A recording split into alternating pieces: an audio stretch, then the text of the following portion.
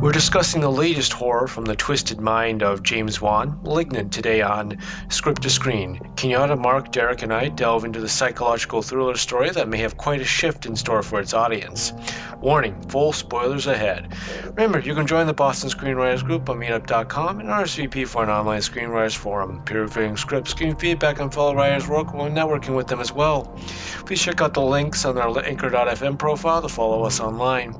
We hope you can log in with us at one of these virtual forums. Until then, enjoy the podcast. Apologies for some background noise as well. So as always, I'd like to give a warm welcome to screenwriters, aspiring writers, film lovers, and everyone in between to the latest episode of Script to Screen, the Boston Screenwriters Group podcast, hosted by myself, Jeffrey Chang Stewart, Kenyatta Hoskins, Derek Miller, and Mark Liddell, where we come in and discuss and give screenwriter, filmmaker, and film lovers perspectives on movies and various other forms of media-related topics. Whenever you're giving us a listen, morning, noon, or night, we hope to be a great part of your listening queues. We know the world is a little on the off-kilter side at the moment, but we hope to be a part of good stuff in your day with these in-depth discussions on film, TV, streaming, and other things we love to talk about. I'll start with the intros. I've been a co-organizer of the Boston Screenwriters Group for over 5 years, helping out the founder, Deborah Sharif, with the meetups, where we help any level of experienced screenwriter peer review the screenplays with other members. I'm also a local filmmaker on the lower end of budgets, but I'm always up with coming up with movie ideas and ready to film.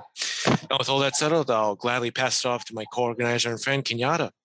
For the first time listeners, I'm Kenyatta Hoskins. I am a co-organizer of the Boston Screenwriters Group for a little over 3 years. I've been a member for over 5 years. And I'm just going to keep it short and say welcome and just pass on to the next person. I'm Mark Liddell, longtime Boston educator and lover of films. Also involved on a small scale with repertory theater in Michigan, as well as film production in Michigan many, many moons ago. But I've still maintained my love of movies. This is why I'm here to talk about films, because I love it so much. Hello, I'm Derek Miller, local filmmaker, screenwriter, actor when you need one. Lover of films, also lover of music. Just a lover of everything that deals with filming. Oh man. Excellent. So it's been well over a month, pretty much a month and a half since we all got together to talk about something. And I think this movie that we saw together, that we all saw, is certainly something to talk about. It's the latest from James Wan, filmmaker, and Aquaman as well. So there's a range for you. But Malignant, latest, it came to theaters and HBO Max due to the Warner Brothers deal with same day theatrical and streaming. And it's let's go into at least the first first two act synopsis. It stars Madison, a woman living with her abusive husband, and after an incident, things start to go pretty strange in the household.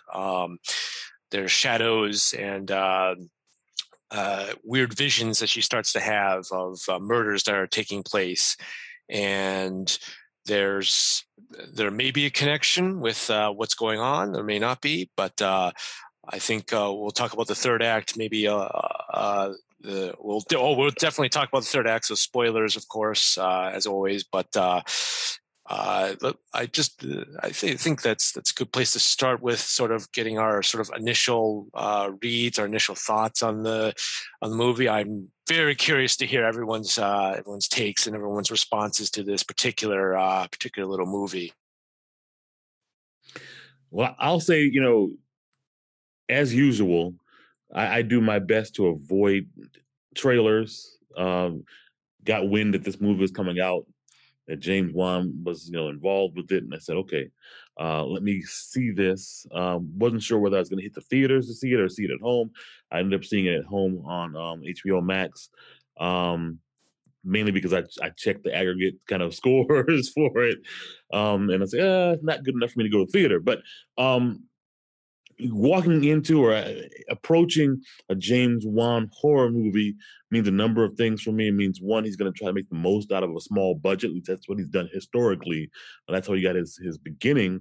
And he's still done a great job of turning a profit on these films. So he won't necessarily have big name actors in them. And he also will try to find ways to seemingly make a good movie while cutting corners. Compared to the big budget movies. So I didn't know what to expect. I was surprised at what I saw. Again, I'm trying to avoid spoiling anything about this movie, but the first thing that struck me is kind of curious was the music, and I've looked up the name of the person responsible for music. His name is Joseph Bashara, and apparently he's done music for a number of James Wan horror movies. But there's a moment in the early going of this movie where Madison comes home from the hospital, and she's in the car with her buddy, her sister, I guess. And the music that's playing in the car does not in any way, shape, or form match up in my mind with what's happening on the screen.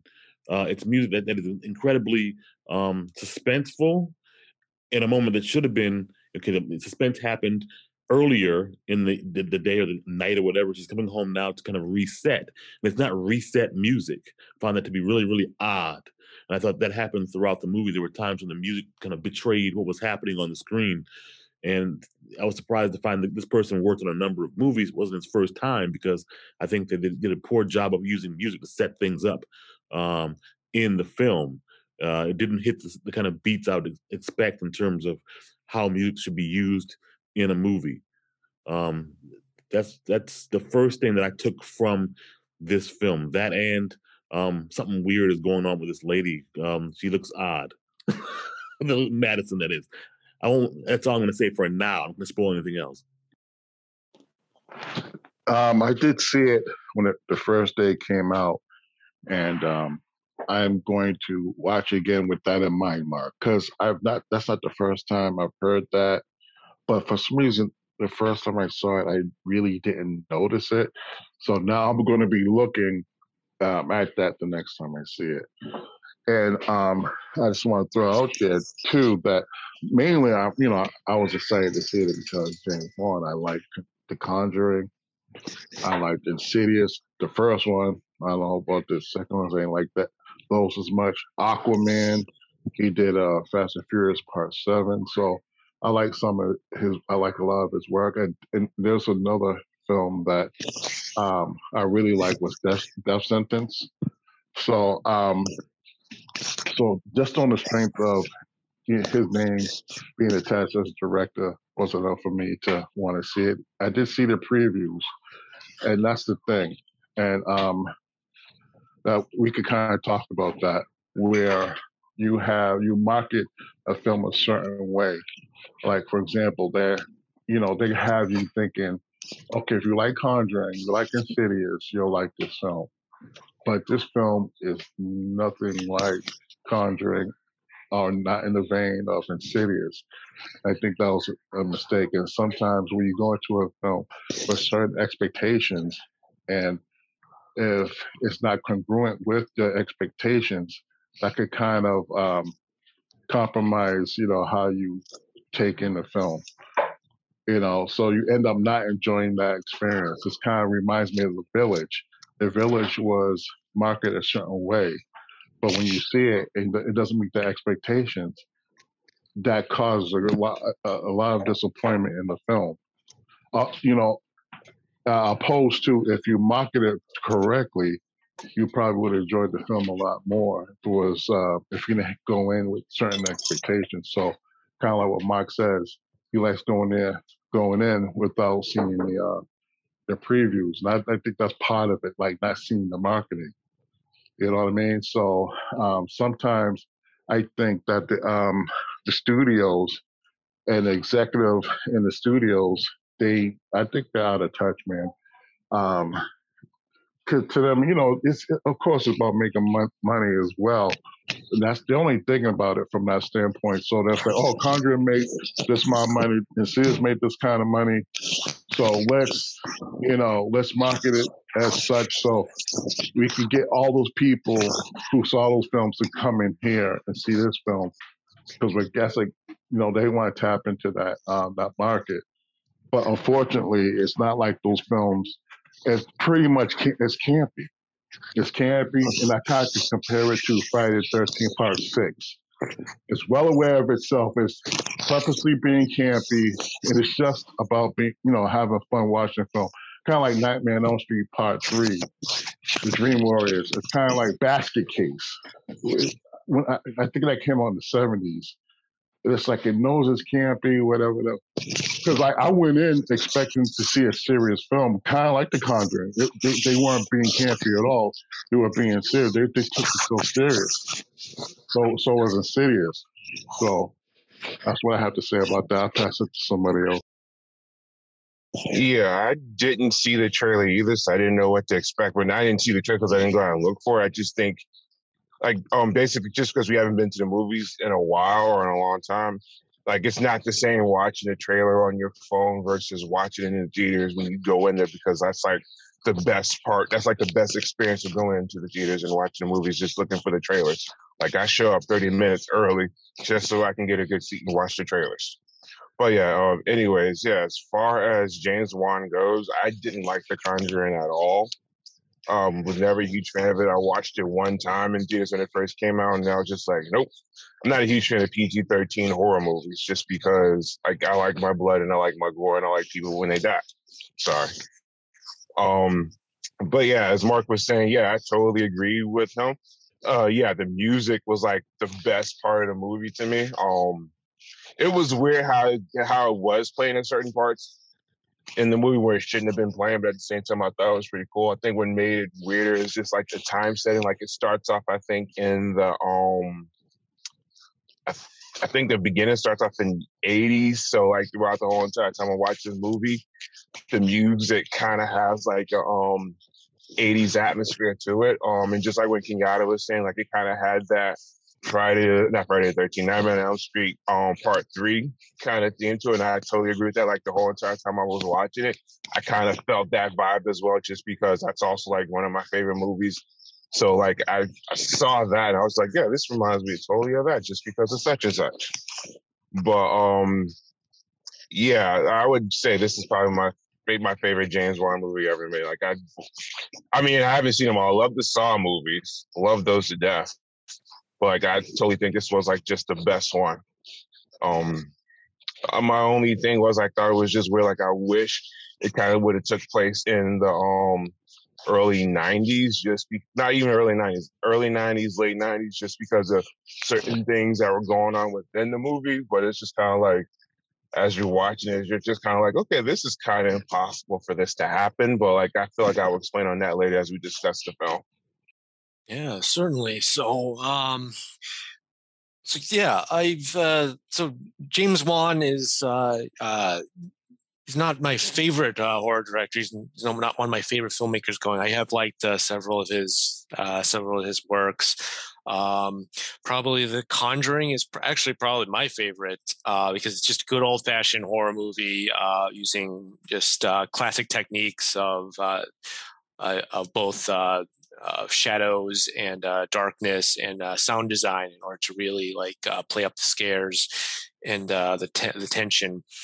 So it's like a nice homage to those old 50s haunted house movies like The Haunting or The Innocents, something along those lines. But with this latest one, and I'm glad Kenyatta brought it up.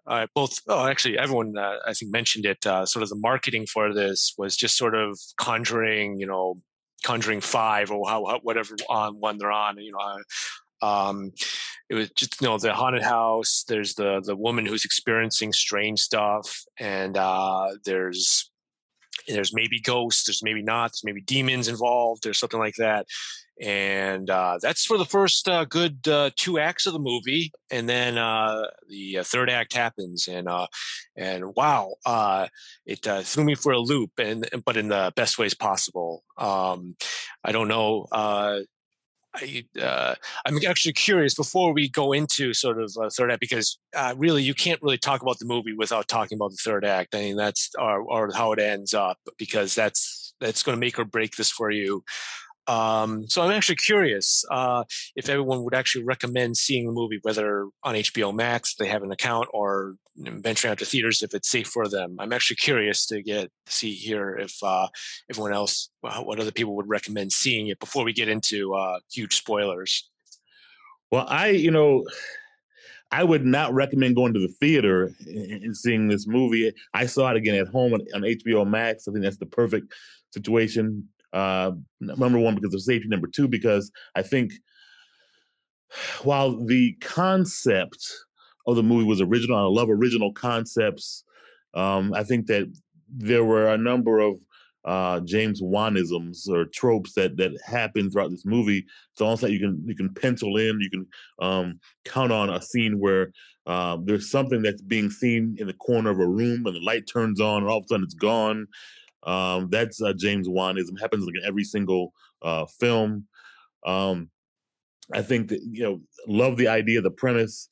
I think there's some issues with execution, and I'm happy that the third act did occur the way that it did, but it also, once that happened, left a bunch of holes that had to be filled that just were not filled. So for those reasons, I think you can watch it at home. If you have HBO Max, watch it for free. Don't shell out some money for popcorn and drinks and a ticket.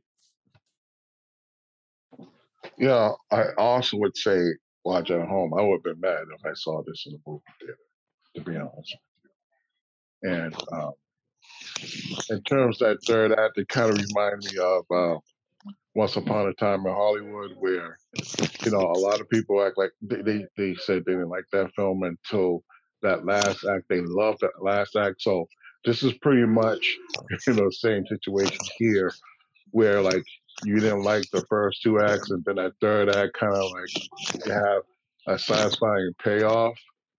But to me, it turned into a completely different film as well. And one of the things I liked about the film that you don't get a lot, where you kind of you don't know what's going on because they don't tell you everything. About time you get to the end, it's like everything that probably didn't make sense to you, or you were like had questions about, gets answered. And a lot of films don't do that. Uh, there's a couple films I saw and I was getting very frustrated because I was so used to like seeing films where you know exactly everything that's going on, so on and so forth. And we talked about this before, where people are tired of all these sequels and they want to see something different. And I remember saying that, if you want to see something different, there's, kind of like, there's something going along with that. Because you're going to get a lot of movies where, like, you're going to get a lot of movies where you just didn't like it. But that's because, it's like we can't complain that we get the same old all the time. When you get something different, yeah, you may like you may love it, but that's the same thing. If you keep getting sequels, you're not, there's going to be a chance you don't like that either because you don't seen that before. But if you want something different, that's kind of like the sacrifice that you make. That because this film is just so different, man. Um, but at the same time, and there are some similarities with other stuff. You could see that he paid homage, like I said, like Basket Case. I don't know if anybody's seen Basket Case before. And also, too, if you play video games, there's a video game called Soul Calibur. I want so bad to find out if the person who wrote this film played Soul Calibur and thought of that. There was a character in that video game that reminds me so much of that third act. So I'm so curious to find out if they use that as a kind of reference. and idea to create that character. So, yep. Next person. Yeah, I would totally say go see this in theaters just for the experience alone. Like I thought the soundtrack, the sound effects and stuff. I watched it in my car. I don't have surround sound at home, but I watched it in my car. And then it was just an epic experience just sitting there watching it on my phone, just hearing all the sounds just vibrating around me. As far as the third act goes, yeah, no, it kind of made me think of another Tarantino film. It kind of had like a Kill Bill vibe towards the end. Like it was totally a different film. It was like certain parts of it, like how they set it up to be that way, was kind of weird to me. But at the same time, I felt like it made up for most of the film. I like the way it was. I like the way it was written, just because I like watching horror movies that have like it has that has like a little bit of a mystery to it. Like you're trying to figure out what exactly was going on. You're like guesstimating what happened, and like you're just trying to you're trying to put everything together, trying to figure out, okay, who's this person? Why is this person there? And like Kenyatta said, it all just starts coming together towards the end. You're just like, oh. But at the same time, you're also trying to sit there and predict. Oh, with me, I do this all the time with horror movies. I try to predict what's going to happen. I couldn't do it this time, but like I was trying to understand exactly how everyone was related. But yeah, I would say definitely go see it in theaters versus watching it at home, just because I don't know. Like if you do have a surround sound system and it's just the best at home, then totally watch it at home. But if not, go to the theaters just for the experience. I feel like that's like the best part of going to the theaters. Like you don't go and see a bad movie, you go and see a good movie. Sometimes you end up unlucky to see a bad movie, but like I don't know. I'd say go to the movies to see it. I thought it was a great movie. Yeah, so I also went to a theater to see this I used the perfect conditions. It was the 9 o'clock show late at night, and maybe there were three other teenagers way in the back. So we were socially distanced and everything. But I think that it is sort of a very good way to see this kind of movie. Of course, again, only if it's safe for you. And the theaters following proper protocols in terms of COVID protection and everything. But I think it's interesting that both Derek and I are sort of much more on board with this movie, and we saw it in the theater. Because I think that it's not to go say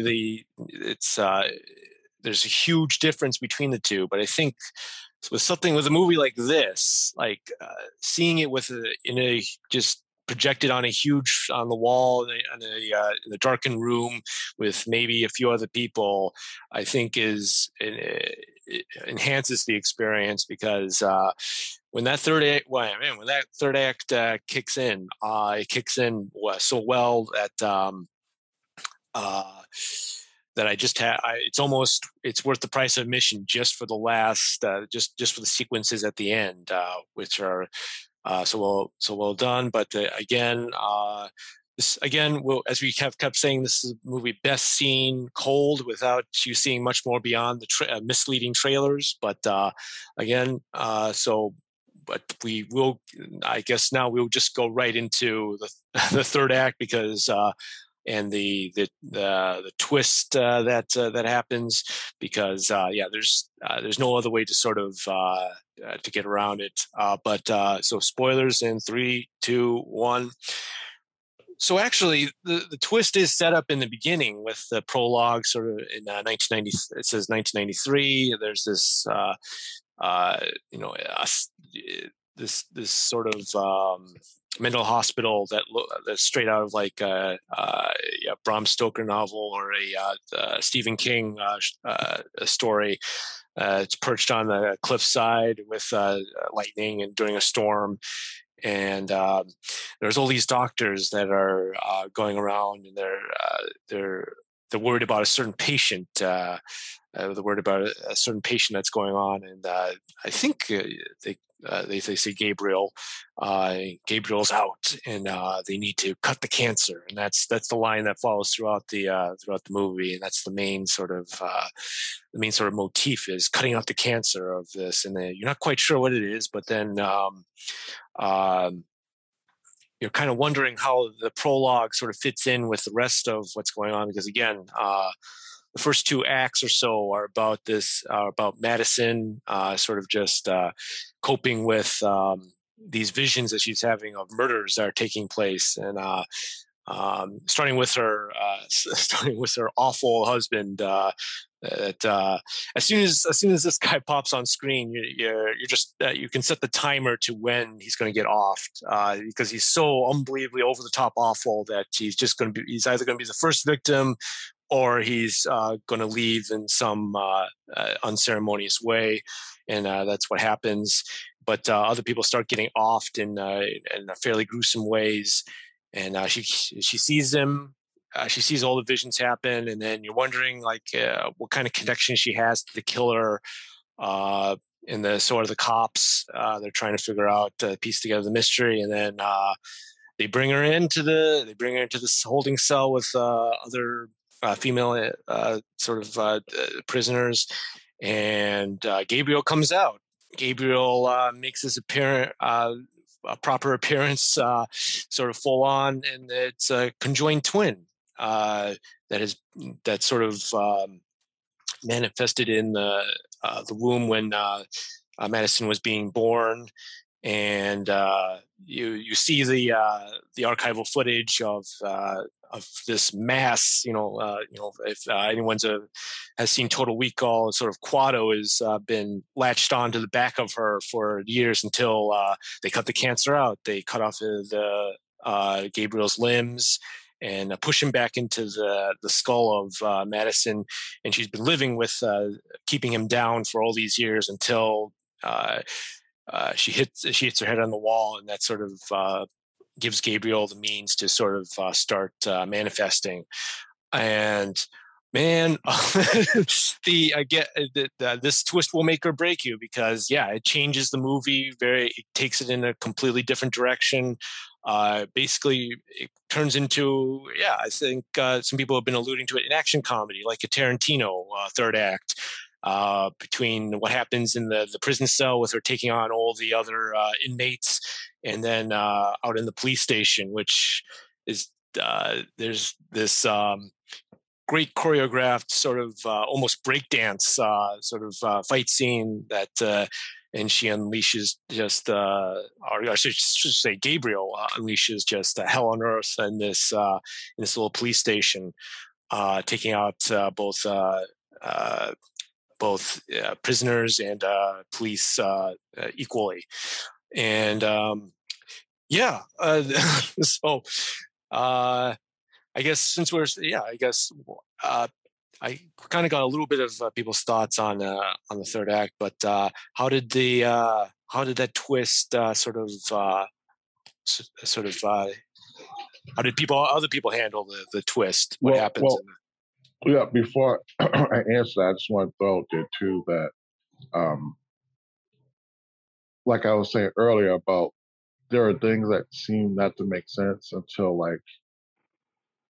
once they start answering questions at the end, then everything kind of comes together, right?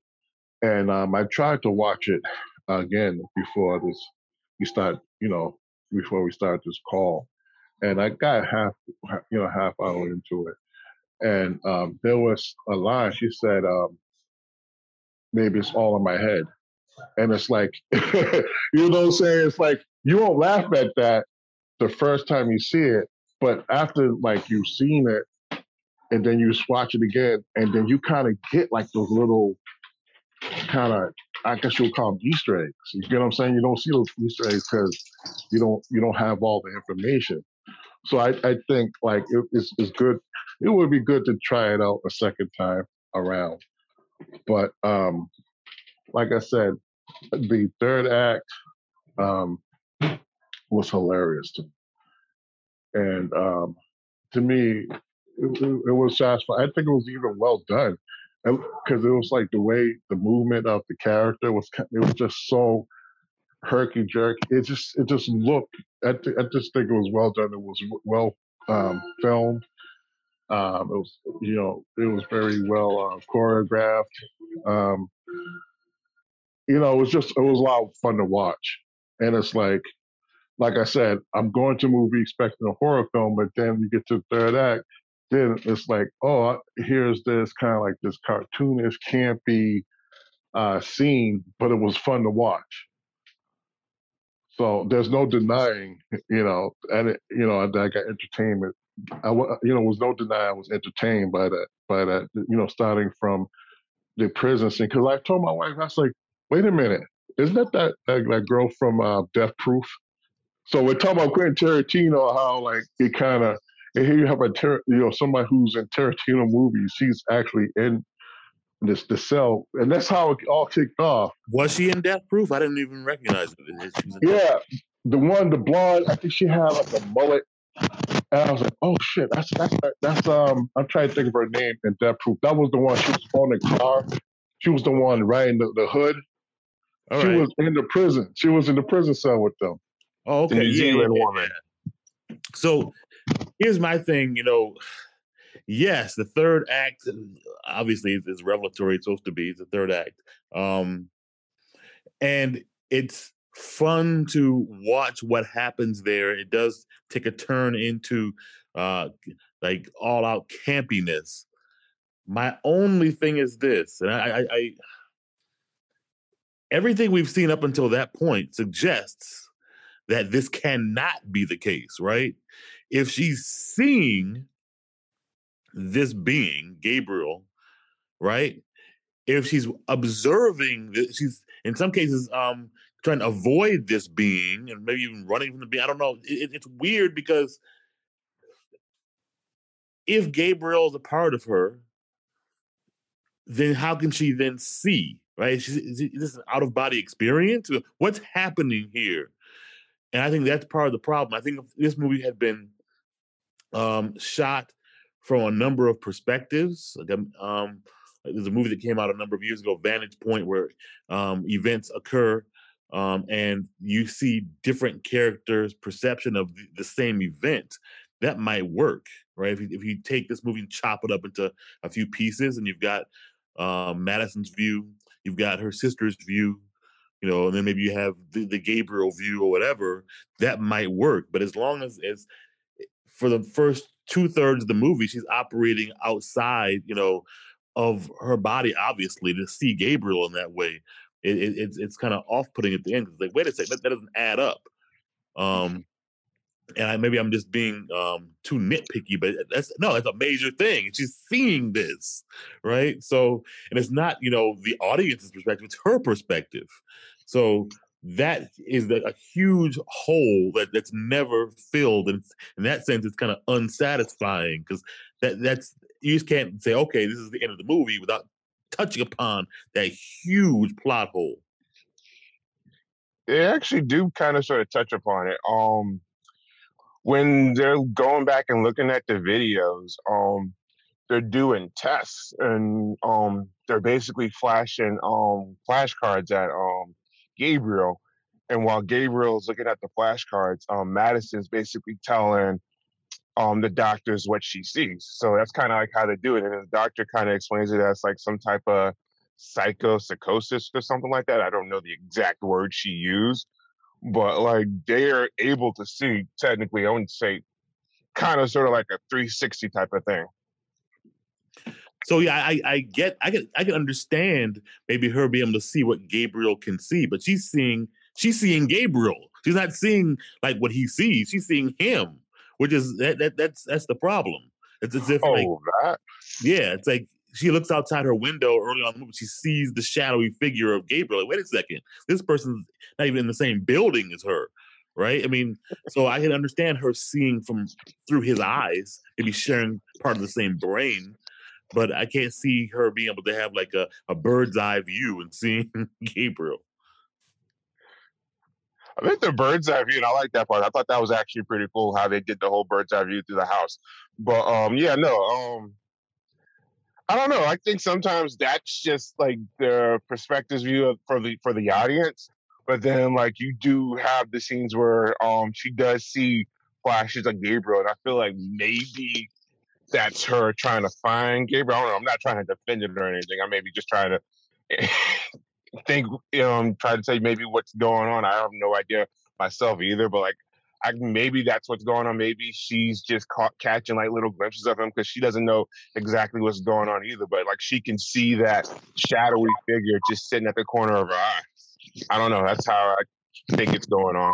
And it's only a criticism from me because I think there's a clever way you could probably do this, right? There's probably some way you can make it happen with better writing or even, again, different perspectives in the movie that they just don't do. Yeah, no, that is possible. Yeah, there was like certain things that also bothered me about the movie just because like I'm trying to figure out what exactly is the time frame. You see like after it's been 20 years or whatever. I want to say it's 20, maybe 30. I don't recall. Like I can't remember what year the movie started. Like did it start at like you see her get adopted like I think in 1994. So like it's now 2020, 2021. Where the hell did they get a VCR from? That's what bothered me because I'm like, who still has a VCR? Who still has a box set TV? Like how do those things still exist? Like you got these videotapes and I'm just like, wait, what? I mean, but yeah, I don't know that that was me expecting just because like I don't know anyone that still has a VCR or a box set TV. But yeah, no, I kind of thought that how that was cool, how they started like basically showing you everything that kind of like led up to that moment. Like this is all the stuff that's what's going on. This explains everything, and you're just like, oh. And then she turns into John Wick. That's part of the campiness of it. It's like sometimes it's like you get, it's meant for the audience to give a pass to. You know what I mean? Like there's just some plot holes that won't be filled. Like I get completely what you're saying. I agree totally. Even with the VCR thing, it's very hard 2021 to find a VCR. I mean, I do have one, um, you know, but a lot of people don't. So, but I just figured that there's like a lot of old stuff in that attic. So that's probably, I don't know, but it's just part of the campiness of it. I give you an example.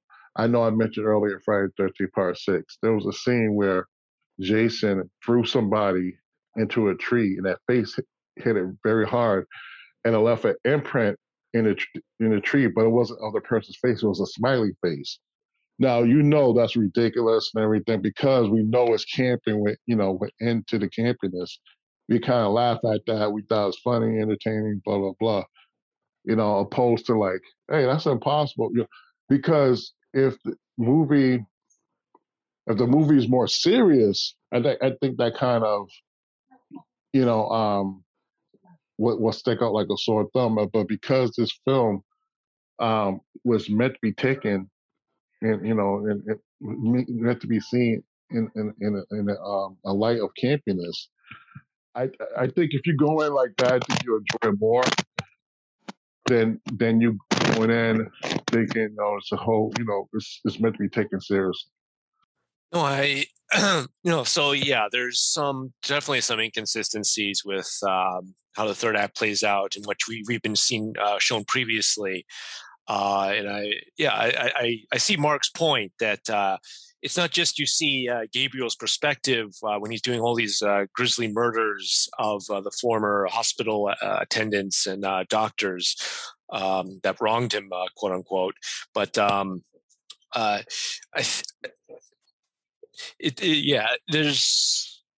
don't really have a good answer, and I don't think the movie really cares to explain too much at that point. But I think sort of the technique is sort of to make sure that there's sort of like a differentiation between Madison and this personality that's been manifesting in her, since the last, ever since birth, and it's to make sure that because I think that would have been interesting if we had just seen Gabriel's point of view the entire time without her also seeing it separately. But I think it's there to make sure that that Madison's personality is distinguished from Gabriel's, at least visually. But again, I don't know if that's the best answer. But again, when the third act goes so into like craziness and insanity and conjoined twin, that's evil. I think some things can be, at least my take is, some things can be forgiven that they wanted to hide the twist a little bit more by cheating a little bit, if you will, with the first few acts of the film. So is that, I mean, and this is where I have a bit of a hang up, and it's like, is that laziness? Is it intentional misdirection? Is it, I mean, what is it happening there? Because there's a certain, I think with most movies that have a kind of a mysterious element to it, there's also this idea that we're going to provide for you some hints or clues as to what's happening, and you're going to be involved in the process of kind of figuring this thing out throughout the whole thing. And if what you're doing is intentionally having a misdirection, that's beyond misdirection. That is, this can't happen, right? Given what we've seen, then that's kind of cheating, I think. I'm nitpicking, I know, but it's like that can't happen. And with a simple rewrite or a shift in how you kind of shoot it, all that could have been eliminated, and you still maintain the integrity of the film, right? I just think that piece, for me, I can forgive the VCR. I can forgive that's much more believable than someone be able to see themselves, from outside their body, basically. But yeah, that's just. I'll stop nitpicking on that one. Hey, to make a long story short, it's cheating. That's all. That's all that is, Mark. Thank you. It is cheating, and like I said, I know I keep throwing the word campy out there, and like when you go campy, it's like you expect the audience to kind of forgive that the cheating, so to speak, but. Unless, like I said, unless this tone of the movie is serious, that's when you have to do a little bit rewriting, But I think there was bad writing or bad directing in the one scene where I want to say his name was Shaw. Is he Detective Shaw? I don't think he was a detective because he's an FBI agent, or he might have been a detective, regardless of his officer status. Yeah, no. What bothered me is that when he finally confronts Gabriel in the second act, I guess, he's able to take him on one on one, and then chases after him. But like you get to the police station, and Gabriel's taking out all the cops. Like he's getting shot at, he's dodging bullets, he's ducking and just doing everything he can to get away. And I'm just like, wait a second, why didn't he do this in the second act when he met Detective Shaw? Like, was he just not powerful enough yet? I feel like that's when bad writing occurred. At least to me, it did. Well, isn't he like in the beginning, like when they're trying to lead you to believe this could be an apparition? Is he like invisible at one point? Isn't he like on the couch? The light comes on, he disappears. Why couldn't he just disappear in those moments when he's being apprehended, right? But again, nitpicking. No, you're absolutely right. It's just like in the beginning, the forensics woman sat there and said that it sounds like he was fighting on the ceiling, and we're just like, oh, okay, maybe it is like a shadow type of ghost or something like that. Come to find out, he's really not. But like somehow he was able to walk across the ceiling and kill her husband. Yeah, again, there's a lot of inconsistencies with Gabriel's powers. Like especially in the first half of the movie. First, I keep on saying it, but the first part of the story that he has the ability to teleport, and he also apparently has the ability to disrupt electricity, also, which isn't really explained at all. At times, but again, I think it's just one of those. The filmmakers are asking you not to take this too seriously, and I think with how awarding, at least, and again, it's how awarding you find the third act, I think, will dictate sort of how much you're forgiving of all these sort of things that were supposedly set up in the first few acts, but probably changed a little bit with the twist. I mean, and also too, if you think about it, how is he able to talk through the radio, and like where did he learn? I don't know what style of fighting it is. Some kind of martial arts. It's like where did that come from? It's like you were hidden inside this woman's body until she hit her head against the wall with the husband. Banged her head against the wall. It's like where. It's like, did you go to martial arts school? I don't know. But I mean, to me, to be able to fight like that, it takes years and years. I would think, anyways. But he's had decades to prepare inside the body. Mentally, he's been doing the motions. I guess. Virtually, yeah. Master Splinter taught him inside the body. Right. He learned kung fu virtually. He learned the pop and lock technique of breakdance fighting. Yeah. So I mean, that's what he's been training for all these years. Apparently, I think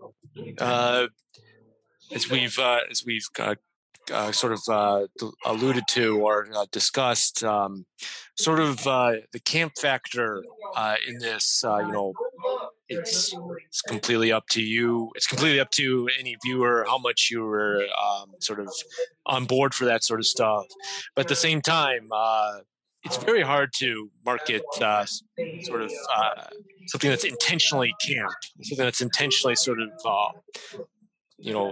that's completely out of left field and completely trying to do something just nuts and sort of, and yes, inconsistent with sort of what was shown previously. But I think and that's probably one reason why the trailers were very misleading. We talked about trailers that gave way too much information with old, but here it's sort of WB saying, yeah, we don't know how to market this, so we're just going to market it as Conjuring, 5 or 6 or what have you, from the same director. But again, yeah, it's how much you have fun with the camp factor in this, especially when the twist happens, is sort of very subjective. But I appreciated it at least because up until then, I didn't know if this was going to be very, self-serious James Wan filmmaking with sort of the Conjuring sort of knockoffs that he's produced and wrote, or is this going to be something different? I did not predict that he would go in the direction that he did with it, so I am appreciative on that level at least. I mean, despite its flaws, I enjoyed the film very much. Like there was just certain things that stuck out to me. I'm curious about how it would look if the setting took place in another decade versus it taking place in the present. Like I want to know what it would look like if it was like made in like the late 90s, early 2000s, or even the 80s itself, with all the stuff that's going on, the lack of technology that they would have. Like, because he used like intercoms, cell phones, telephones in order to communicate. So like I think it would have been very, very cool just to see him in like the 90s calling up a rotary phone and just basically freaking out people in the movie just by calling them up and saying blah blah blah blah blah, I'm here to kill you and such. And then finally he basically comes and kills them, just like in Scream. Maybe, I don't know, maybe that's what they thought about doing at first, but then they changed it because it happened in Scream. But I don't know, I would have liked to see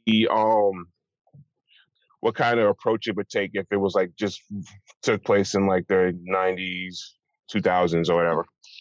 Again, I had no clue as to what to expect from the movie. So when it makes a shift in tone, it was also shocking to me. But again, that third act, I think I appreciated it. If I can put aside the big hole, I can say, yes, I appreciated the third act. But for me, I'm always in a movie trying to figure out what's going on, and given the pieces they've given me, how can I put them together to solve whatever the mystery is? And I say, wait a second, you guys gave me some pieces that weren't in the puzzle. That's not in the puzzle. I can say that I did appreciate the first Conjuring movie. Appreciated Saw, and I think a lot of Wan's other movies are kind of just derivative of those. They're all kind of pretty similar, and to some degree, again, there's some Wanisms that occur in all the movies, to the point that they're almost, tropes. Again, I'd not seen the preview, but I went back after watching the movie and saw the preview and saw the piece where Gabriel's on the couch and the light comes on and now he's gone. So yeah, I've seen that a gazillion times in Wan movies and Wan imitators. It's like you can find something else to put there. All that does is, I guess, have some misdirection around this being apparition based or a demon movie when it's really not that. So I guess for the purposes of marketing the movie, they had to do something to throw people off because it's, number one, tough to market the movie. Number two, if you give away too much, it'll spoil the film. So I can appreciate that piece. And by putting saying by James Wan, folks will think, yep, just another one of the Conjuring films. So in that sense, I think maybe it does a disservice because some folks will say, I've seen this before. I'm not going to check this movie out. So there's got to be some way to market it, be creative marketing it, and have folks not think it's just another Conjuring flick. Yes, No, go ahead. Yeah. No, I agree with the marketing. Mm-hmm. They just have to figure out. We talked about this before, and I mentioned before, like Texas Chainsaw Massacre Part 2. All they did was have they showed the woods, and you have this lake.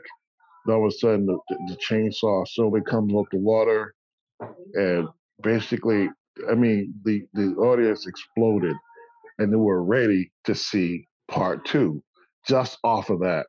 So, the old way of doing it, where you spice, you're taking out scenes from the movie, putting it together a certain way, and you have that little voice, that same voice, that kind of like that monotone voice, kind of do this, it does this little, it says, whatever spiel they want to put in there. I don't know, they just have to figure out a different way without spoiling the movie and just because I think a lot of people by now know who James Wan is. As soon as you say Conjuring and he did Aquaman, and all that kind of stuff. What you call it? Fast and Furious Part 7, Death Sentence, Dead Silence.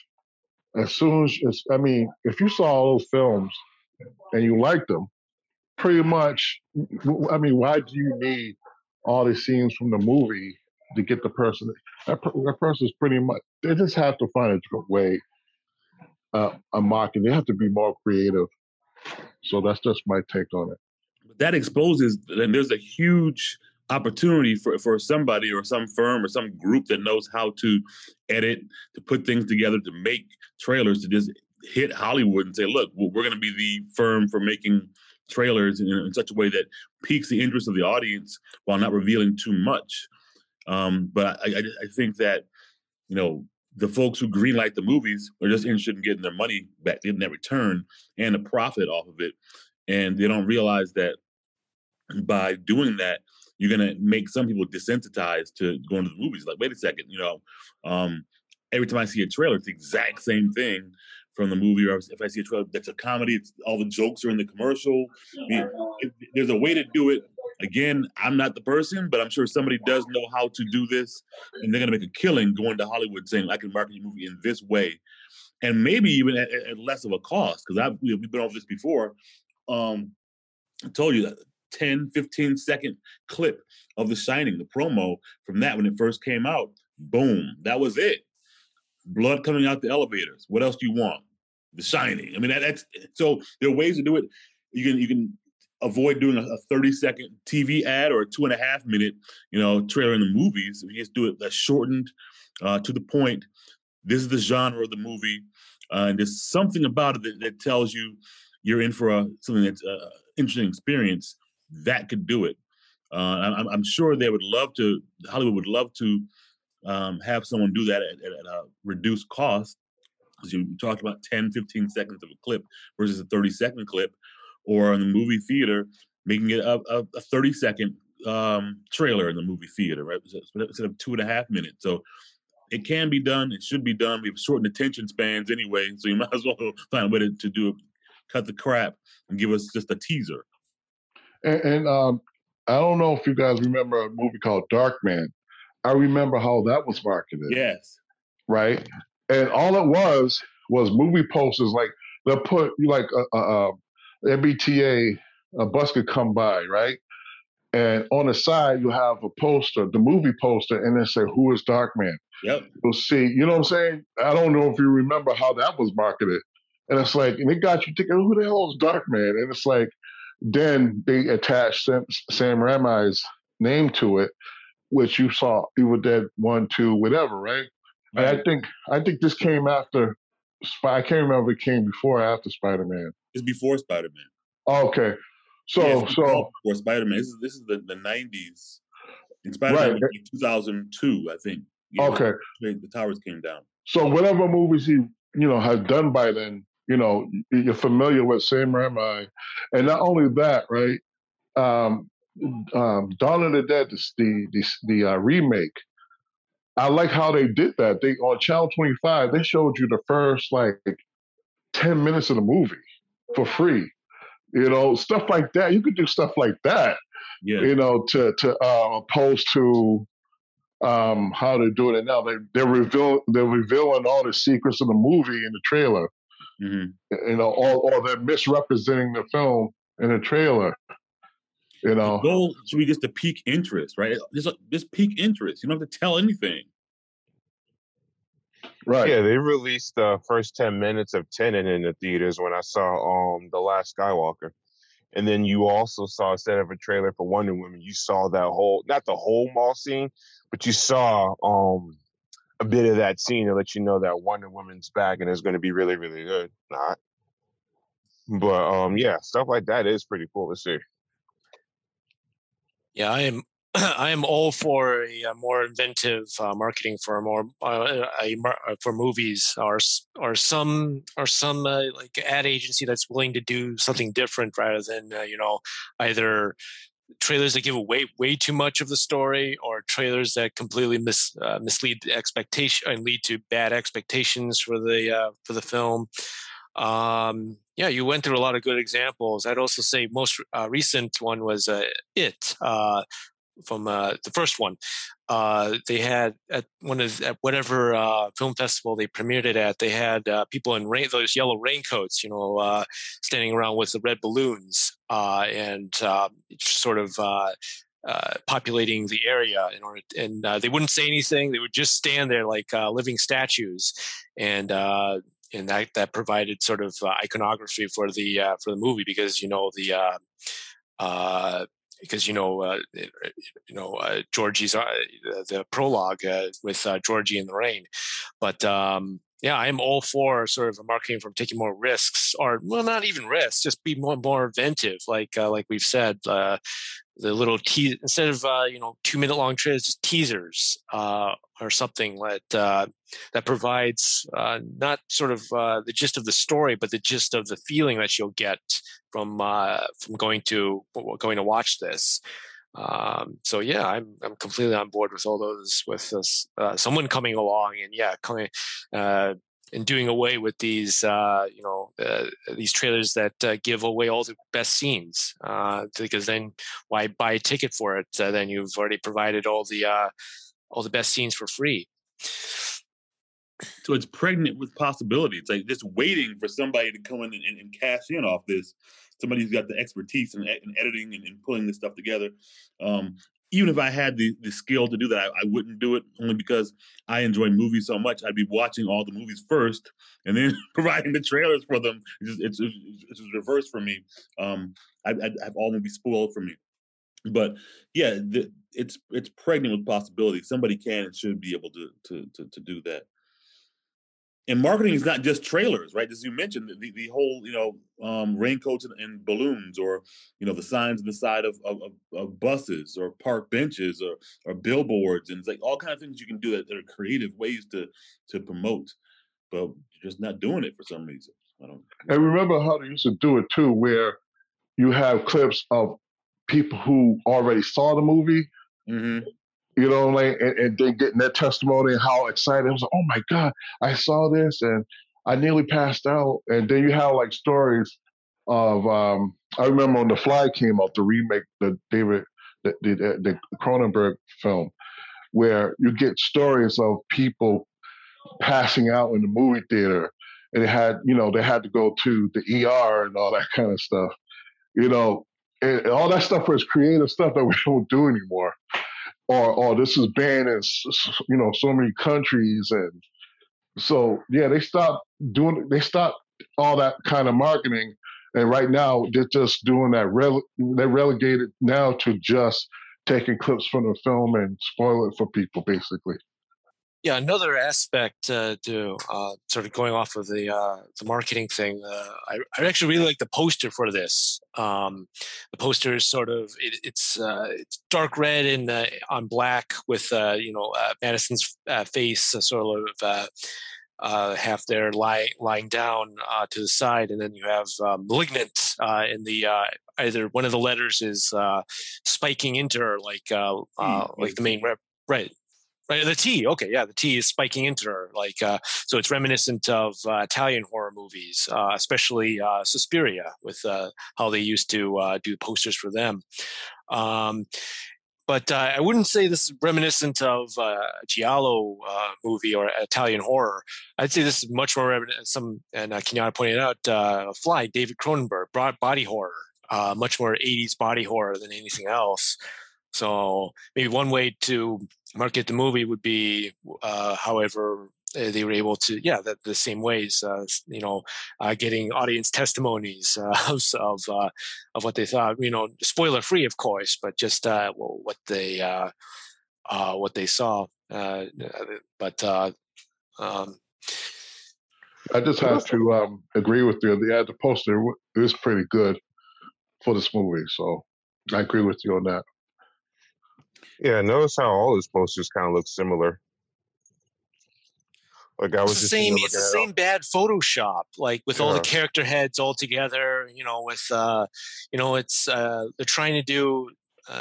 Trying to make it all look like the Star Wars posters with all the main cast in the foreground or the foreground, and then in the background you have the Empire or whatever new Death Star is, and it's the same thing with all the Marvel movies. It's all the principal cast in front, and then with the villains in back, and then maybe a few Easter eggs somewhere on the poster too. That's why I also I really appreciated the poster for Malignant. I think it's a very, it harkens to old horror, especially Italian horror. But it just goes to see the just inventive ways to market the movie. Get the fans of Giallo movies in, even though it's not really a Giallo. It's not really an homage to those movies, but if it piques their interest, you never know what they might think about it. And the T that's potentially going to stab her in the eye or the face, whatever it is, could be a dagger, or it could be kind of playing on Juan's history of making these kind of movies. It could be a cross, right? Because he's got the whole Conjuring verse with the religion tying in there too. So it's kind of ambiguous in that way. You don't know if it's a cross, is it a dagger? What's going on there? Maybe they should have released the poster as the only thing you're going to get from this. And then if it piques your interest, good. If it not, you can watch out for the next, the next movie. Yeah. Mm-hmm. Other than HBO Max, how did you find out about this movie or other movies for that matter? Just because we haven't been going into the movies for a while. So how do you come across your trailers and posters?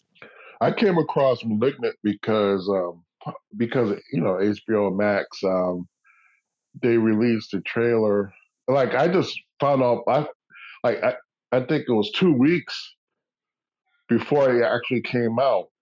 And you know how sometimes, I don't know if other people do this, but you look at the movies that are going to come out on certain platforms like Netflix. So it's coming out in October. So then I saw Malignant. I didn't know what it was. And then when I saw the post and I saw James Wan's name, and I think that was, like I said, I wanted to see it as soon as I saw his name. I saw the poster. This is before I even seen the trailer. So that's how I found out about it. Yeah, and I look at I go on the IMDb website and look at the release calendar because I want to avoid trailers as much as possible, and I'll see what's coming out each week, and I'll click on the link to each movie, and I can pause it before the trailer comes on. I can just see, the genre of movie, maybe who the director is, and kind of leave it at that. But then if I at the movies, obviously I'll have to sit there trying to avoid trailers. I'm the idiot you see closing his eyes and has his fingers in his ears, trying to avoid hearing anything. But I usually check out the release calendar on IMDb and get a rundown of what's happening in the next several months. The release schedule for movies in the theater, or I guess streaming movies are on there too now. But as far as the smaller things that are on streaming services that are not put on IMDb, I'm always kind of clueless as to those things. And I hate when they have multiple trailers, like you have trailer 1, 2, 3. To me, if trailer 1 didn't get you, it's like, okay, about time 2 and 3, it's like, you know what I'm saying? It's like, you need that much convincing. I don't know. That's just right. Because there's no way. Trailer is more revelatory, right? Each one gives you more information. It's like, stop it, stop doing that. Right. Well, no, I think one is just supposed to be like the teaser, so you automatically get the teaser like the first 10, 15 seconds of it.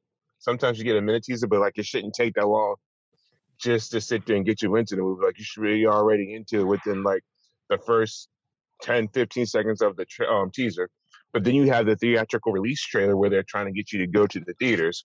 But then afterwards, you have you do have 2 and 3 theatrical trailers, but then sometimes that's also like the VHS release, not VHS, well, not VHS, but you know what I'm saying, like the DVD Blu-ray. The actual, not even just DVD Blu-ray, but like the actual release of the product that this is now in stores. But even then, sometimes if the movie didn't do too well, they just cut it short to saying, hey, they just show you the one scene from the movie. It's just say, hey, now this DVD or this thing is now out on your streaming services, like your networks, or in Blu-ray and DVD somewhere else.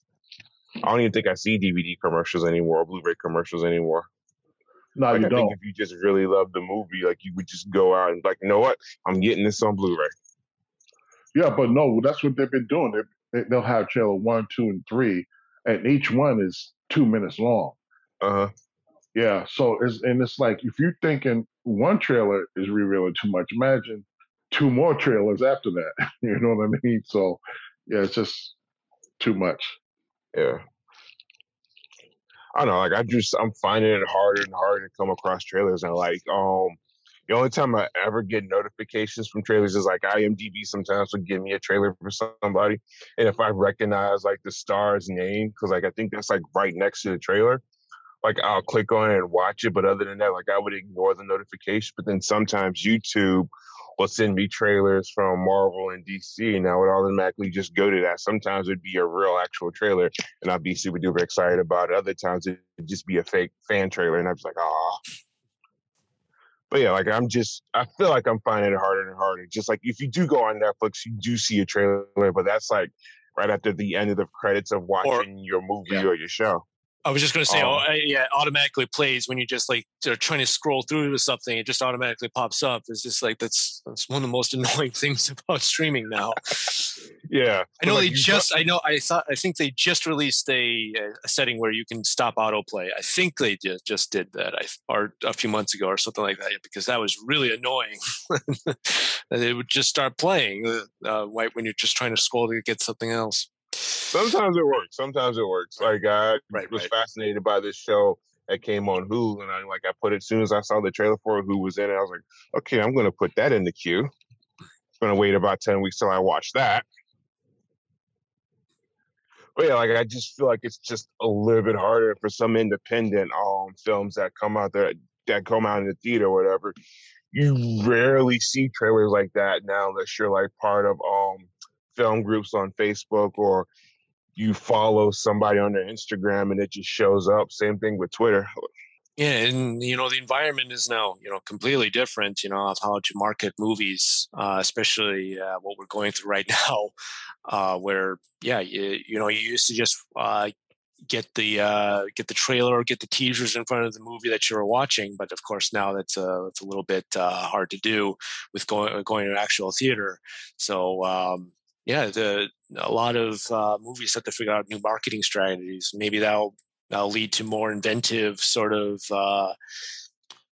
means of getting the word out about your work. But all the way, with the Blair Witch Project, going on 20 years ago, one of the first highly successful viral marketing campaigns, and there really wasn't much else beyond that to promote the movie. But maybe that's going to come back in some way or shape or form, because with more of these movies either going straight to streaming or same day streaming with theatrical release, you have to find the ways to promote it. You have to find a way to get more eyeballs on knowing the release date of it. A question. With all that said, right? What's next? What's the next premiere release for HBO Max? Is it Dune or is it something else before that? Well, this week it's Clint Eastwood's Cry Macho, Eastwood's latest. I actually saw that Friday. Oh, really? Okay. Yeah. Okay. Because Clint Eastwood, I just like his movies. I mean, it was all right. I mean, watch it with your girlfriend, you know what I'm saying? Watch it with your boomer dad. Yep. Yeah. So, I think he did it better with Gran Torino, but gotcha. It's like a cowboy version of Gran Torino, but right. Yeah, that's a good point. Like HBO, there's the scroll bar when you get in the homepage of what's next week, the same day theatrical release. But other than that, they don't really have promotional material beyond that to really help out. At least they're streaming. But because there's something come out in October. I just can't remember what it was. Right, because it is. But anyway, do we want to wrap up Malignant? Yeah, sure. Okay.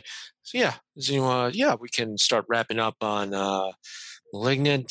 Does anyone want to start us off there?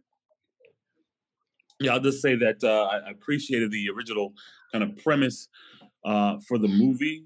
It does, of course, dive deeply into the camp and campy territory. Third act can be pleasurable if you can put a few things aside and just say, you know what, I'm going to go along for the ride. Again, I saw this at home on HBO Max and not in the theater. Part of me thinks I'd be a little bit upset if I paid the money to go see it in the theater. But it's a nice little escape. It was a bit of unexpected James Wan horror to pop up this fall. I didn't think it was coming. I had no clue it was coming. But yes, it's a nice bit of escapism. But it's not. I don't know if I'd rank it like 1 to 10. I don't know what it would be, but just let go of all logic and watch it.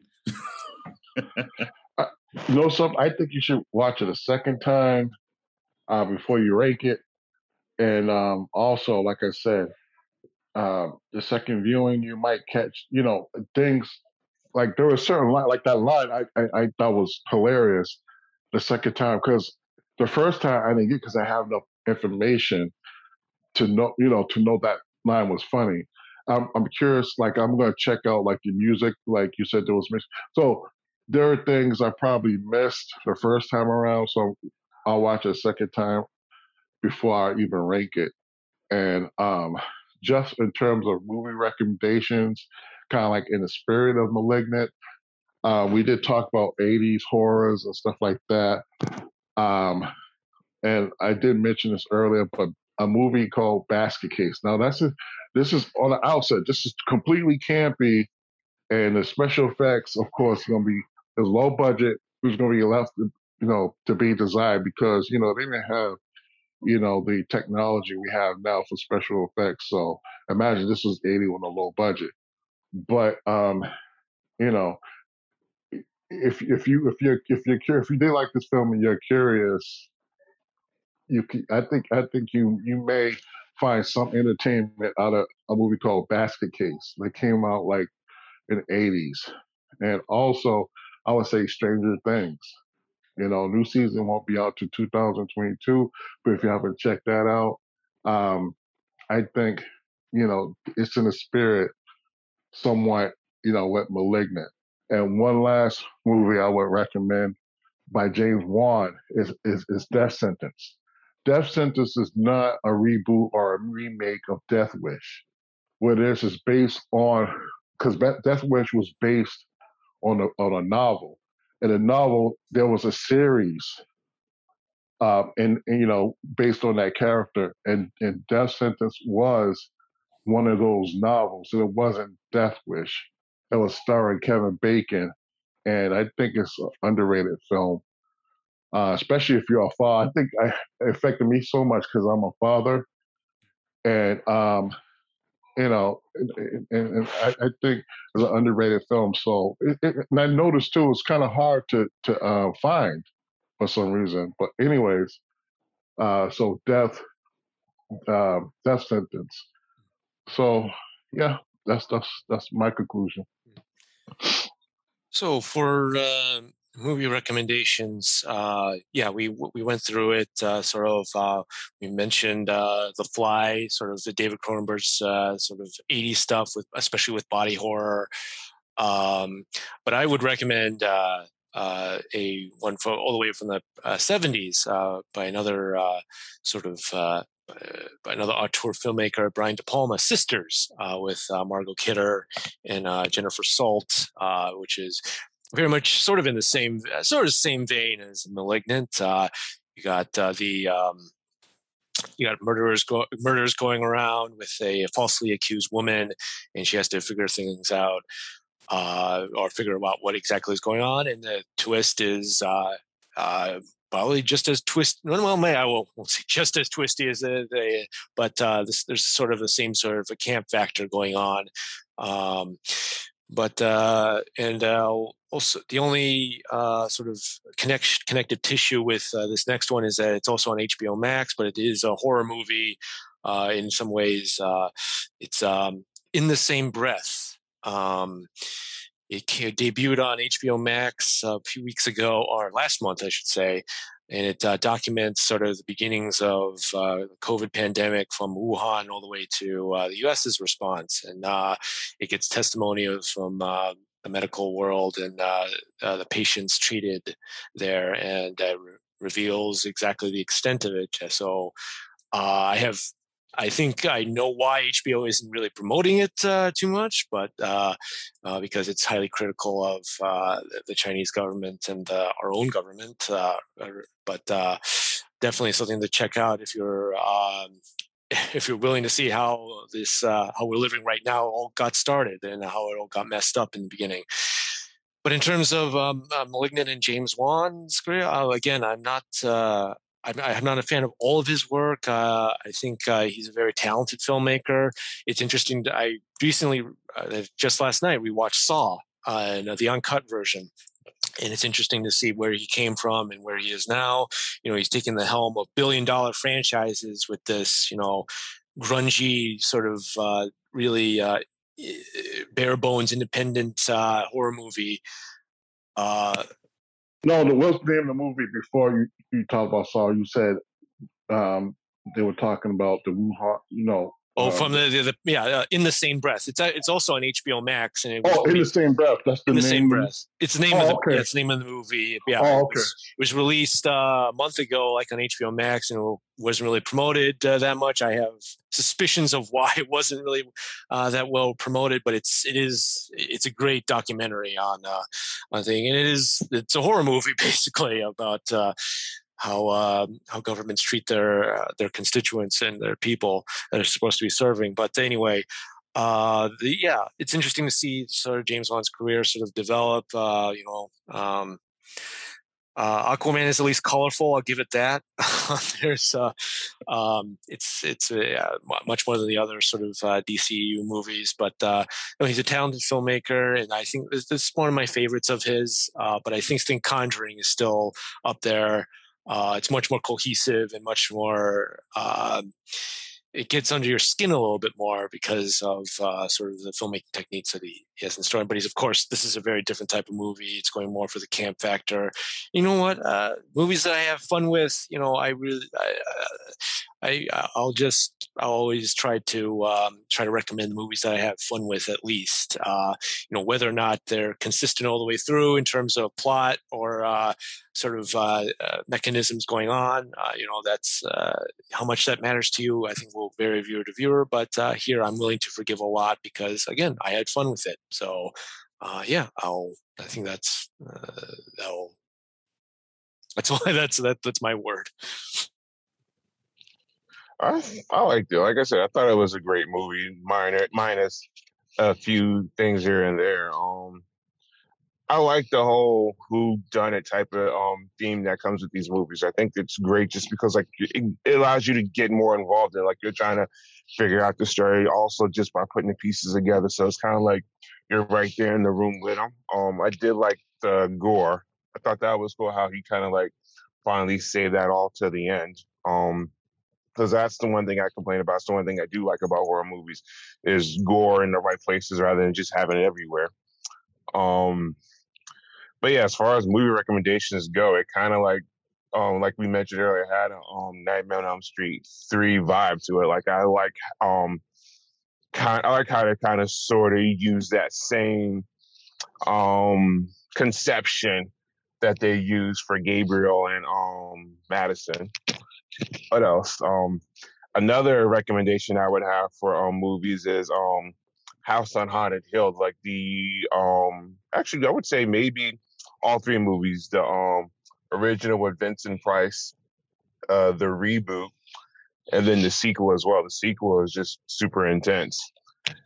And then another one would be Sleepy Hollow, just because I also think that's like a great example of like being involved in the mystery, especially when nobody believes not nobody, the one person who's the star of the movie doesn't believe that everything is going on when everyone's sitting there trying to tell them this is what's actually happening, only to find out this is happening and why, which is really, really cool. But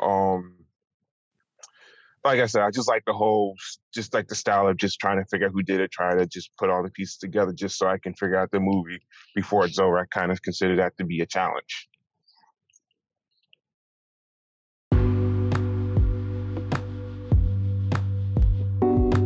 As always, thank you for queuing us up in your daily playlists. We had a lively discussion on this strange but fun horror campy feature.